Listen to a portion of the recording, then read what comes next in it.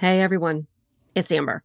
In 2019, I began work on a podcast series that explored how historically marginalized groups were underrepresented in the IBD space. The plan was to record episodes during the spring conferences of 2020 with a goal of publishing in the fall of that same year. As you already know, those conferences didn't happen. I pivoted to recording remotely and finally published the 7-episode series in the spring of 2021. What you're about to hear next is an episode of that series, which is called Healthcare Disparities in IBD. I'm the host and producer, but it's a different animal from About IBD, with a focused topic and some voices that haven't been heard on this feed before.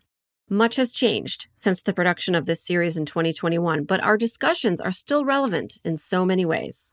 While working on this show, I learned more things than I can list, and I hope you get a little something out of it too. Thanks for listening.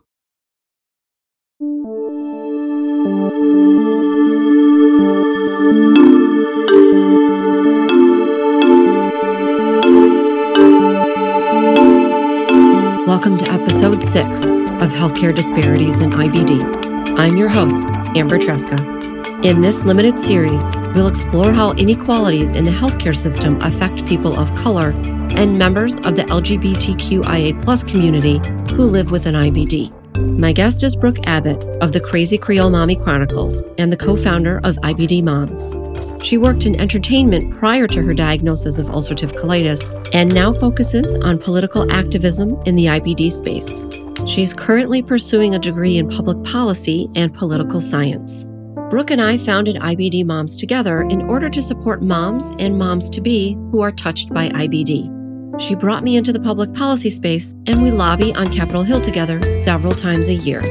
She is the perfect person to help us understand how public policy can help or harm people who live with an IBD. In this discussion, you'll learn how lack of access to educational opportunities affects the healthcare space, how some provisions in the Affordable Care Act help reduce disparities, and why access to technology is an important part of healthcare. From Los Angeles, California, let's talk to Brooke Abbott.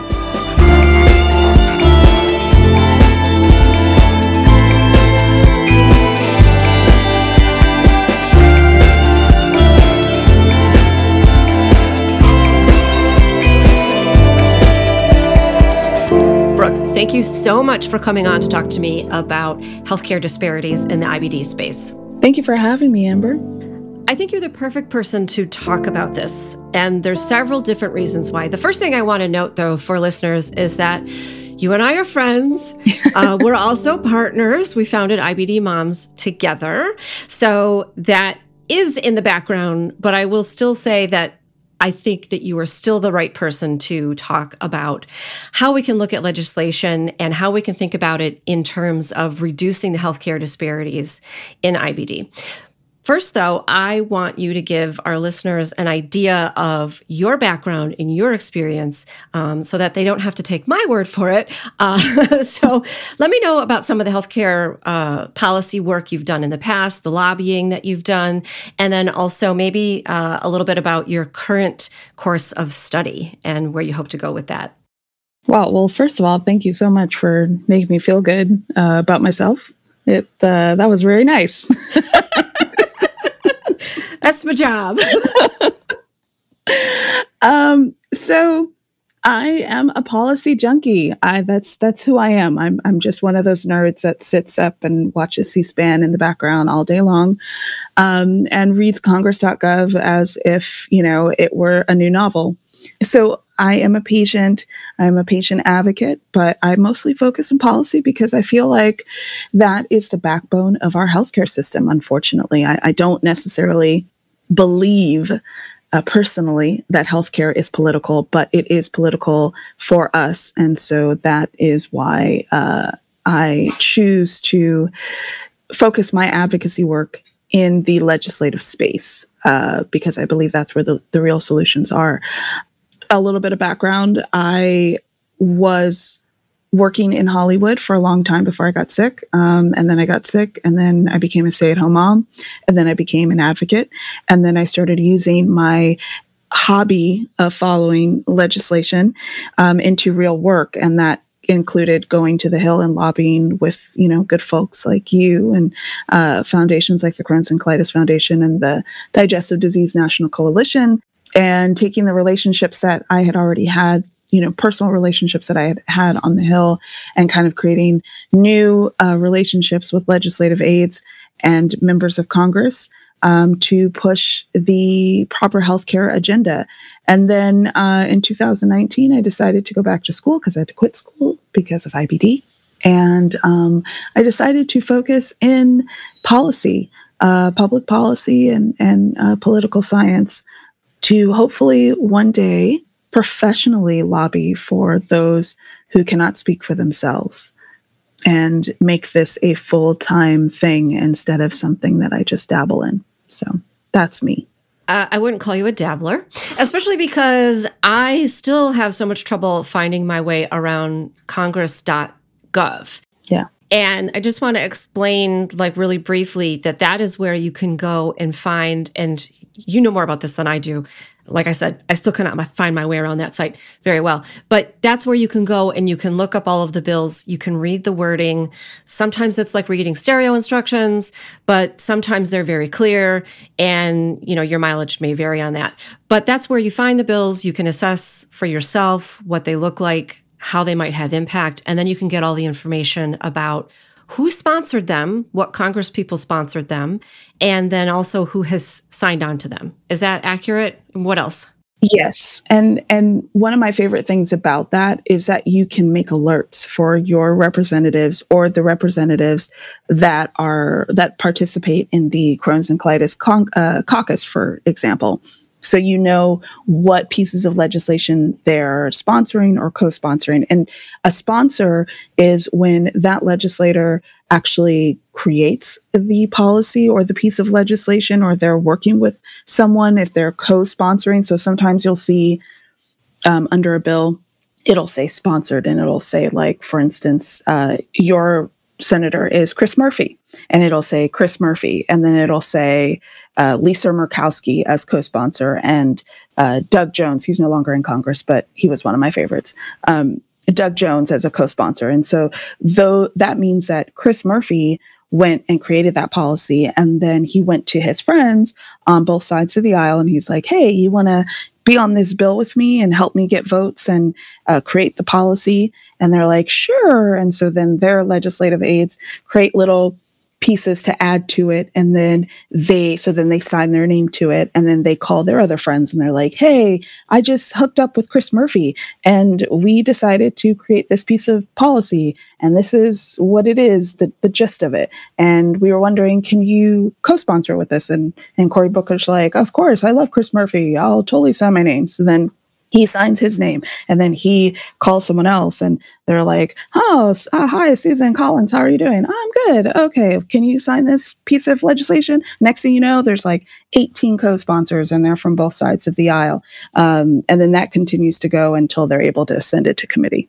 Right. That's great. Thank you so much for that explanation. And then you were coming up with the hypothetical, but we actually do have a real piece of legislation that was just introduced by, yes, my Senator Chris Murphy of Connecticut, and then also, I believe, a senator from Missouri. Yes. Chris Murphy is a Democrat. The senator from Missouri is a Republican. Who I really like, by the way, Roy Blunt.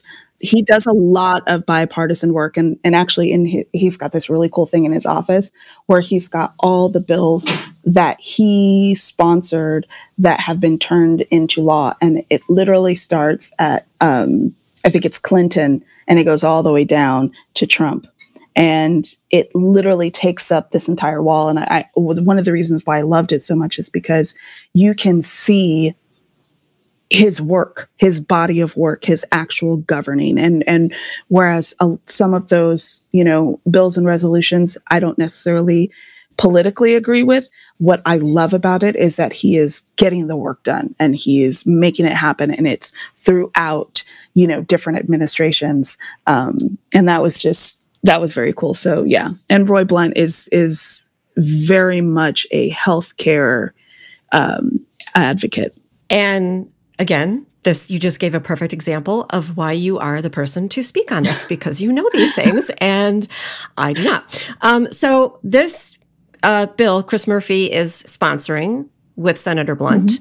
And you contacted me about it just a few days ago, and you said, hey, the information is not up on congress.gov yet, the wording of the bill. Do you think you can get a hold of someone on the senator's staff and get that wording? And I was like, sure. So I tried to get in contact with the person that I have worked with in that office in the past. And this is very illustrative. Just this little thing that's gone on over the past couple of days between you and me and Senator Murphy's office is so illustrative of why lobbying is important and why our going there with our bodies and getting in front of people and making the contact and getting their business cards and getting on their emails, or now in COVID times, we've been doing it all remotely. We still get on phone calls with them. That's so important because that means that we could actually get a copy of this bill. We know how to do that. We can read about it and understand it and then make our own decisions about it and then engage the patient community on it. Yeah. So that's a little bit of why it's so important that patients get involved in working in lobbying and healthcare legislation.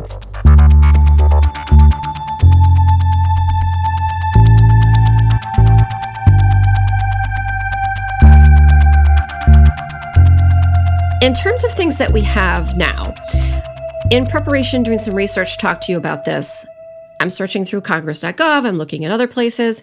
I really don't see a lot of things in place that directly address healthcare disparities. And I'm talking about racial and ethnic minority groups here. I'm not talking about legislation that benefits everyone. We can have legislation that should benefit everyone, but sometimes, or a lot of times, maybe it's fair to say a lot of times, people still get left behind because it doesn't necessarily get implemented in the way that it was intended.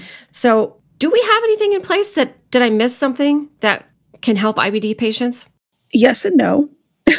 That's it's a hard question because you want bills to be like in your face. This is what it is, completely clear. It's for healthcare.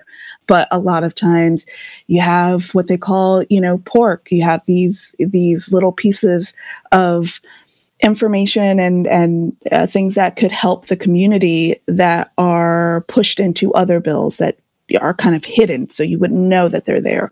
Or we have bills that were introduced last year that, got good traction, and then the new Congress came and, now they have to be reintroduced. So there are pieces of legislation that are constantly being worked on. For example, everyone talks about the ACA, or the Affordable Care Act, but what makes the Affordable Care Act go are all the other supplemental bills that help, like, the budget for research and development. Step therapy reform would help the ACA a whole lot. The increases in, helping farmers and food disparities would help with nutrition, which would help with some of the, disparities that the ACA can't cover, all those little things. But again, every Congress, it has to be reintroduced. So that's why it's kind of a scramble game. That's why if you've ever been on the Hill with me, you see I'm slightly frantic in my, quest to get an answer from people, because we only have that year. And within that year, granted, they're in Congress quite a bit, but they're still, they take all of August off. There's the holiday breaks. There's just time where Congress is sitting still, and there are only so many hours in the day. And to be perfectly honest, people in Congress only work Monday through Thursday. Most of the time they take Friday, not that they take Friday off, but they are traveling back home to their constituents or to their families, fair enough, on Fridays. So Fridays through Sunday, nothing really gets done. But Monday through Thursday, and then you've got a certain amount of weeks. At the beginning of the year, the cycle starts all over again. And you've got to get reintroduced. You've got to get new co-sponsors. You got to get it through committee. Then you got to get it to the president. And if it does not get through to committee, you've got to start again by finding someone new to reintroduce it, or the same person. But usually, unless it's a really important bill, you got to find someone else to reintroduce it because, someone has changed their legislative agenda or that person in Congress is no longer available. For example, one of the best pieces of legislation for Black mothers to ever cross Congress, but it didn't go anywhere. And there's a very good reason why. So my old senator, Senator Kamala Harris, started. Your old senator. I'm laughing. You say your old senator. She served one term, right? Right. And now she's vice president. Yes. Now she's like got the big guns. But you're right. This is a perfect example of a bill being introduced. Yeah. And then it kind of got halted for a very specific reason. Right. So go right ahead. So what's so interesting is the very first day that she was in office, we happened to be on the Hill that day. And it was the very first day it was her very first week, and it was her health legislative aide. That was his very first day. He had just walked in right before our meeting, and he sat down and he literally said, I want to hear your stories, but I want to tell you what our plan is. And I just got our plan this morning at my meeting. And he gave us a whole list of what she wanted to do, what she wanted to accomplish over the next 4 years. And in that was colorectal cancer research increase because her mother passed away from colorectal cancer. Her mother was a scientist who studied breast cancer and worked on grants for the NIH, but she ended up passing away of colorectal cancer. And so they wanted to increase the colorectal cancer research. They wanted to increase nutrition for parents who of low income and nutrition for chronically ill pediatric patients and Black maternal health. And they were like, this is what we're doing. And so for the next 3 years, we worked with them to continue to reintroduce budget increases for colorectal cancer screenings, all of that. And she, every year, continued to sign on to those things and help us get co-sponsors and continue to move forward with step therapy reform and the Medical Nutrition Equity Act. And then 2019, her legislative aide reached out to me and said, we are working on this. This is what's coming down the pipeline. And it was an extensive Black maternal health bill that did more than just bring awareness. It was actual help with lactation consulting, because a lot of times Black mothers will ask for lactation consultants and their request will be ignored, or the lactation consultant will only work with them for a day. There was postpartum doulas. There was, making sure that the disparities in certain clinics were focused on all mothers and making sure that everyone had, equal medical care, especially for moms who had chronic conditions. And so there was a bill in the House. There was a twin bill in the House, and then there was one in the Senate. The one in the House was championed by, I can't remember her name, but she's still in Congress. And then Kamala Harris had this one in the Senate. And then she decided to run for president. I was like, what are you guys doing?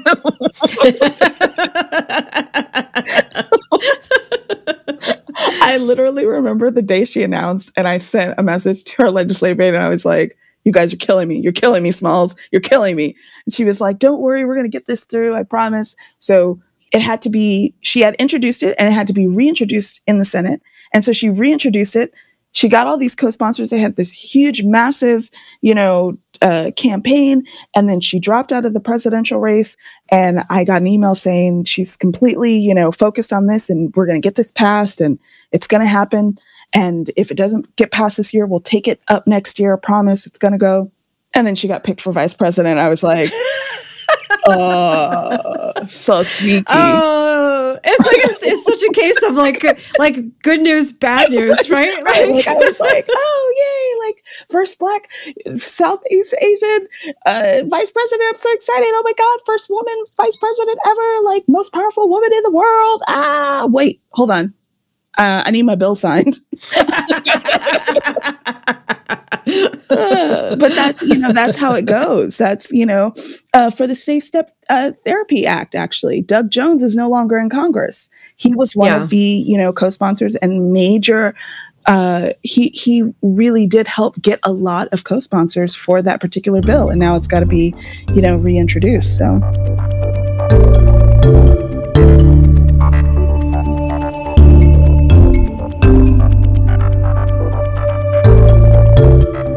There are some things in the ACA that, when I say ACA, Affordable Care Act, that's generally how you and I refer to it, I think. Yeah. I know when I write about it, that's how I refer to it. Some people refer to it as Obamacare. Obama refers to it as Obamacare, which I know. So funny. It's kind of like, I think it started out as something that was supposed to be derogatory, and he flipped but it. It's kind of come around, and we just sort of refer to it that way. But I will admit that every time I write about it, I say the ACA, and I will put in parentheses, sometimes called Obamacare. Mm-hmm. Mm-hmm. There are some things in there that are helpful, I think, though, in a sort of roundabout way in helping reduce disparities for racial and ethnic minority groups. What are some of those things? The big one is mental health care. You may have some therapists that have gotten around the receiving Medicaid insurance, but it has actually opened up the avenue for a lot of new therapists and specialized therapists, like people who specialize in chronic conditions or, grief or whatever the case is. And so that is a big one. Mental health is covered. And I think a lot of people don't know that. I think a lot of people don't realize that dental health is covered. And it also provided a lot of money for clinics that can provide free services such as mental health, dental health, and vision. In Los Angeles, we have the Queen's Care Clinic. It's like I think it's funded partly by the Catholic Church, but it also receives like federal aid. And the reason why they're able to have so many of their mobile clinics is because the Affordable Care Act allowed for a certain amount of money to go toward communities where the salary median is, under $20,000 or $30,000. And in rural areas. So if you have like a lot of farmers and they're unable to get to the bigger IBD centers or whatever, or able to go to, dentists out in the big cities, these mobile care clinics will come out to those areas and they'll have their clinic weeks. And before it was like a day and everybody had to scramble to go to get those days. But now with a little bit of a Google search, you are able to find mobile care clinics that will be out in your area for a week. And they should be doing mental health care checks. They should be doing physicals. They should be doing vision, dental, and taking care of pediatric patients. It has also helped with subsidies for nutrition for seniors. During this pandemic period, I know here in Los Angeles County, we've had a system where the city has paid restaurants to deliver food for the week for seniors in the area. And all they had to do was sign up. Unfortunately, those budgets didn't kind of go toward like website planning, and the websites are a little wonky.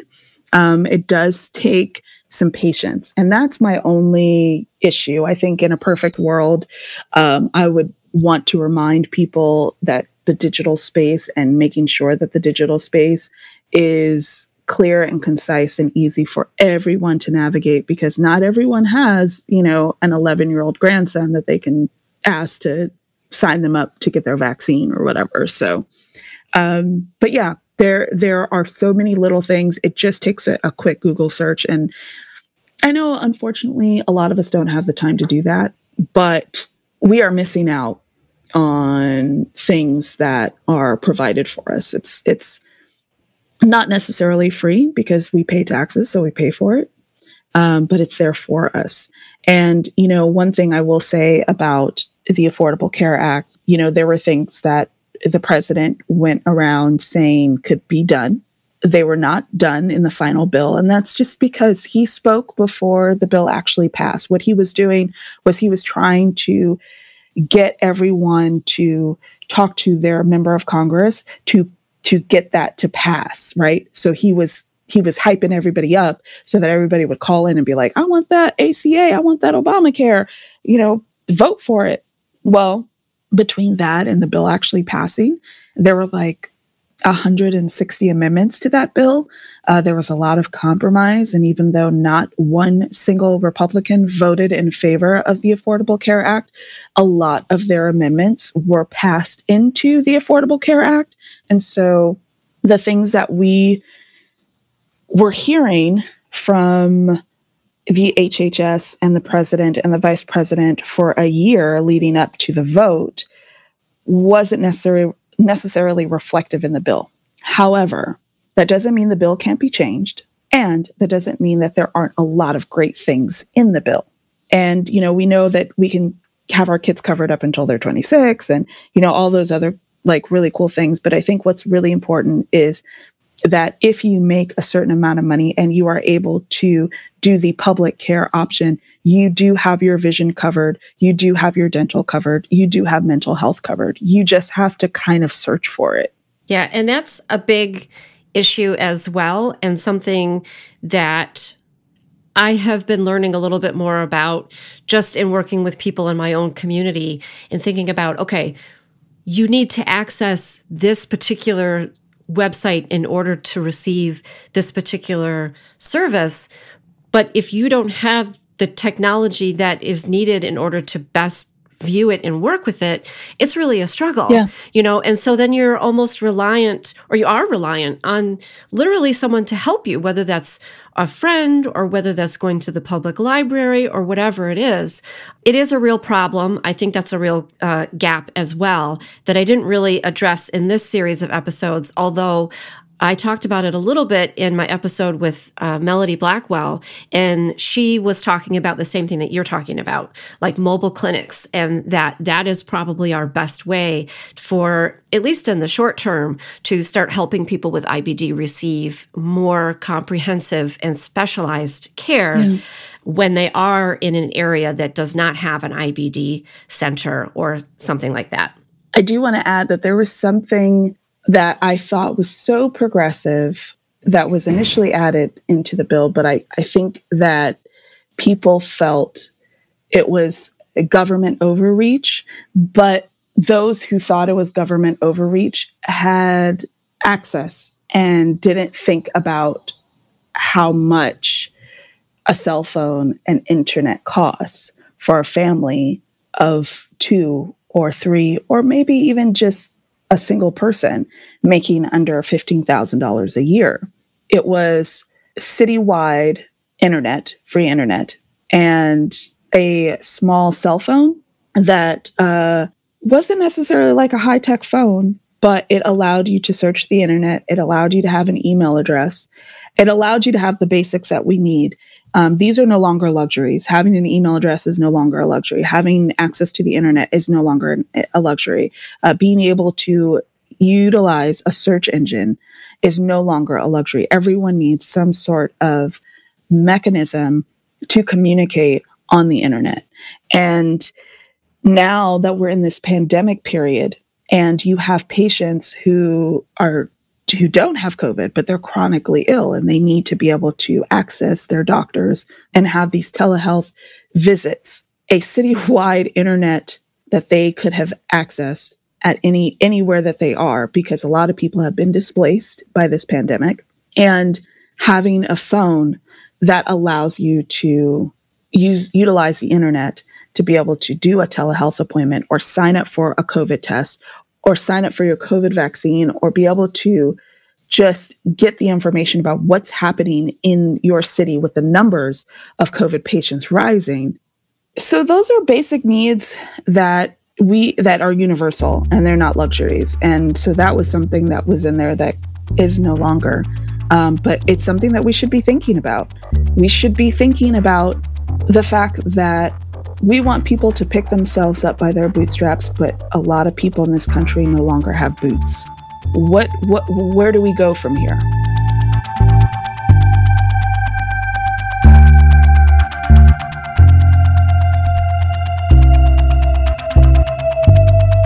Is there anything currently in the pipeline, and the new Congress just came into session, and they're dealing with a lot of other issues right now, which is probably an understatement. But I feel like there's not much yet introduced that can really work towards reducing disparities right now, especially with Vice President Harris's bills, I guess, not being championed right now. Yeah, the biggest thing right now, I think we need every member of Congress focused on is COVID relief, because COVID relief is so broad, right? You've got businesses, you've got schools, you've got healthcare, you've got, just rent, basic living, food, all of it. We are in a serious crisis. So I don't want to be like, oh, other healthcare needs are not important, because they really are. But you and I can't get to our normal doctor visits right now because the hospitals are overwrought and, they are lacking support.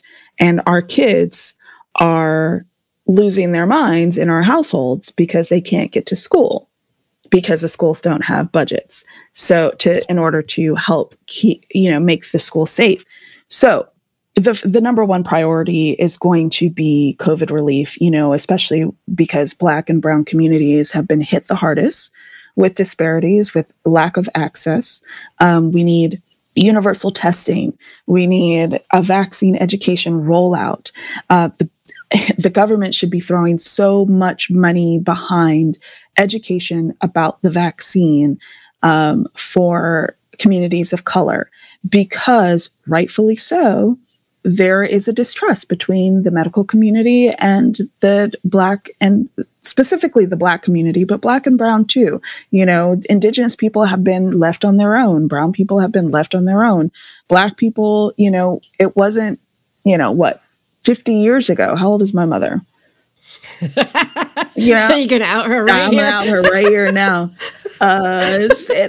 60? She's 60, so 63 years.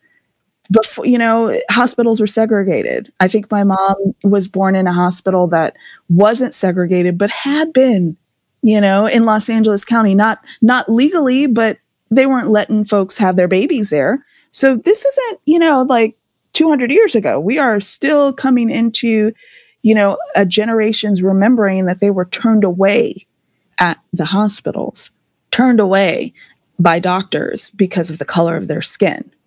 So that's important to remember. So COVID relief is important right now. That's where we are. And everyone's focused on that. Everyone's focused on, assigning cabinet positions and confirming cabinet picks and trying to undo some of the more harmful pieces of legislation. I shouldn't say pieces of legislation, executive orders that were passed. Because executive orders are temporary.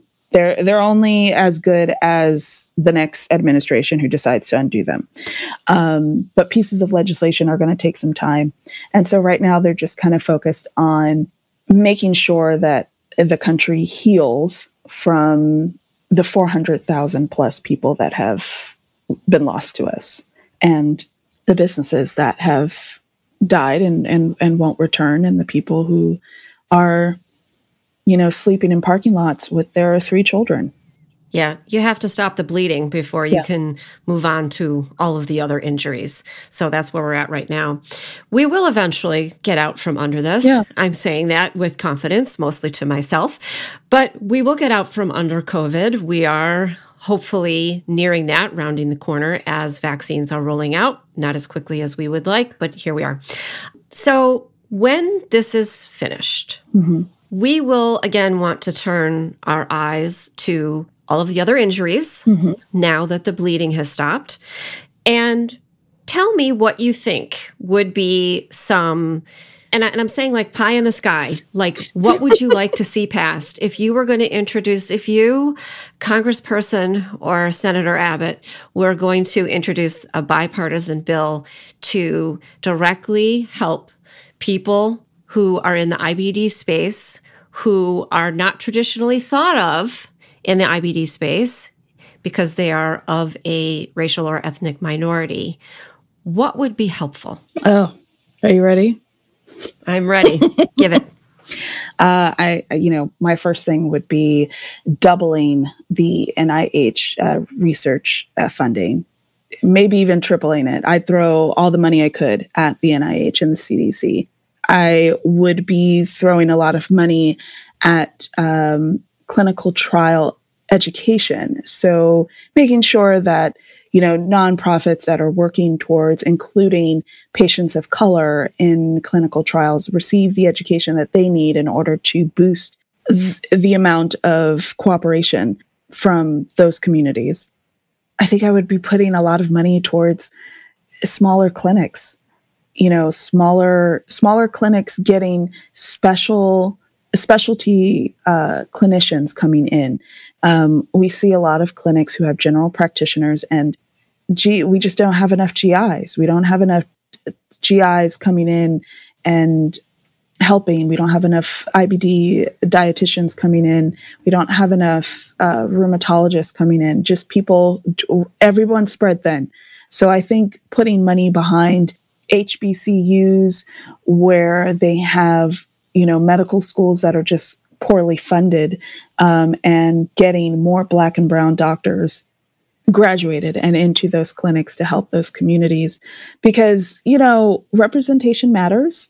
We are still fighting this disease of racism and unconscious bias. And so when you have Black and brown patients walking into a doctor's office and they don't realize that their unconscious bias is preventing them from understanding someone's pain level or someone's describing their symptoms, or, whatever the case is, or their lifestyle, or, just their culture.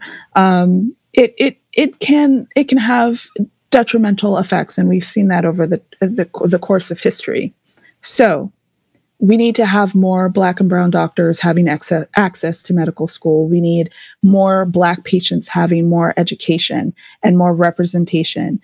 And I know that this sounds like terrible, but it takes money. We have to invest in the health wealth of our nation. And that's going to include bringing Black and brown brains and hearts and souls and passions into that space. There are people who want to be doctors that don't have access to the education. There are patients who are dealing with chronic conditions, dealing with IBD symptoms right now that don't even know that they are IBD symptoms because they don't have the education to be able to correlate their symptoms with the actual disease. So we've got a lot of bridges to build here. And I think that would be my biggest thing. I think I'd be, I would love to see a lot of bills that are supporting smaller communities, smaller nonprofits, the NIH. I can't stress that enough. The NIH budget increases every year. Everyone sees it. And every time I post about it, they're like, they already passed an increase. Yeah, it covers inflation, y'all.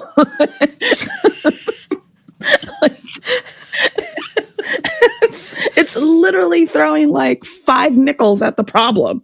It is, it covers studies and labs that are already established and have been established. It does not cover bringing in new scientists and creating new labs and new innovation. The reason why we are seeing so much great technology come out of this COVID vaccine is because we threw all the money at it on a global scale. But really, domestically, we threw more money at this vaccine than we've thrown at the NIH in a very long time. And I know that people are frustrated with, I hate the term big pharma. Like, it really bothers me because I feel like people don't understand the amount of money that pharma is able to throw at research. And really, that research should be done by the scientists at the NIH. And the NIH should not have to close down another lab or lay off another lab student, lab tech, scientist. Like, it shouldn't happen. We should be so focused on making sure that we are doing everything we can to ensure that we are combating every single disease that is on the NIH's agenda. And we're just not doing that because we're finding ways to cut the budget. There are certain budgets that just shouldn't be cut. You know what I'm saying? You just see, like, you don't cut your light bill. So why are we cutting the science bill? Like, I don't understand. It doesn't make sense. They don't let you cut the light bill. Right. Yes. I am so that's my pie in the sky. You know what's sad, though? You know what's really sad, Amber, and what really frustrates me the most? That shouldn't be a pie in the sky want. I know. We have it backwards. We're doing things backwards. It just makes me mad. It makes me so mad. Like, Brooke, what's your pie in the sky?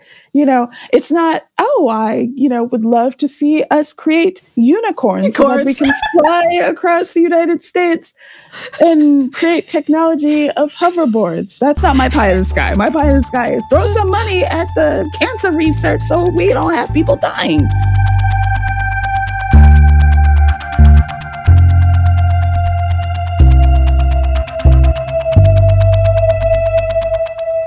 Brooke Abbott, thank you so much for coming and talking with me about racial and ethnic minorities in the IBD space and how we can use legislation to solve some of these problems. And thank you for being such an amazing advocate and activist in the IBD space. And just personally, thank you for being my friend. Amber, thank you for being my friend. Thanks for having me on here.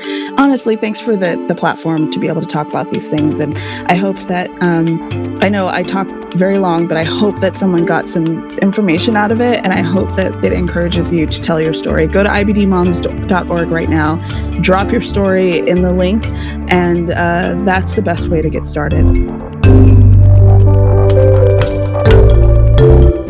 Healthcare is political. The perspectives of patient activists are key in helping to pass legislation that helps promote equity. When patients are leading the discussions, it helps ensure that we are not left behind when legislation impacts our community. Representation in the IBD space is critical. The voices of people of color and from the LGBTQIA+ community also need to be included in these conversations. You can follow Brooke Abbott across social media as the Crazy Creole Mommy. Thanks for listening. I'm Amber Tresca, reminding you that healthcare is a human right.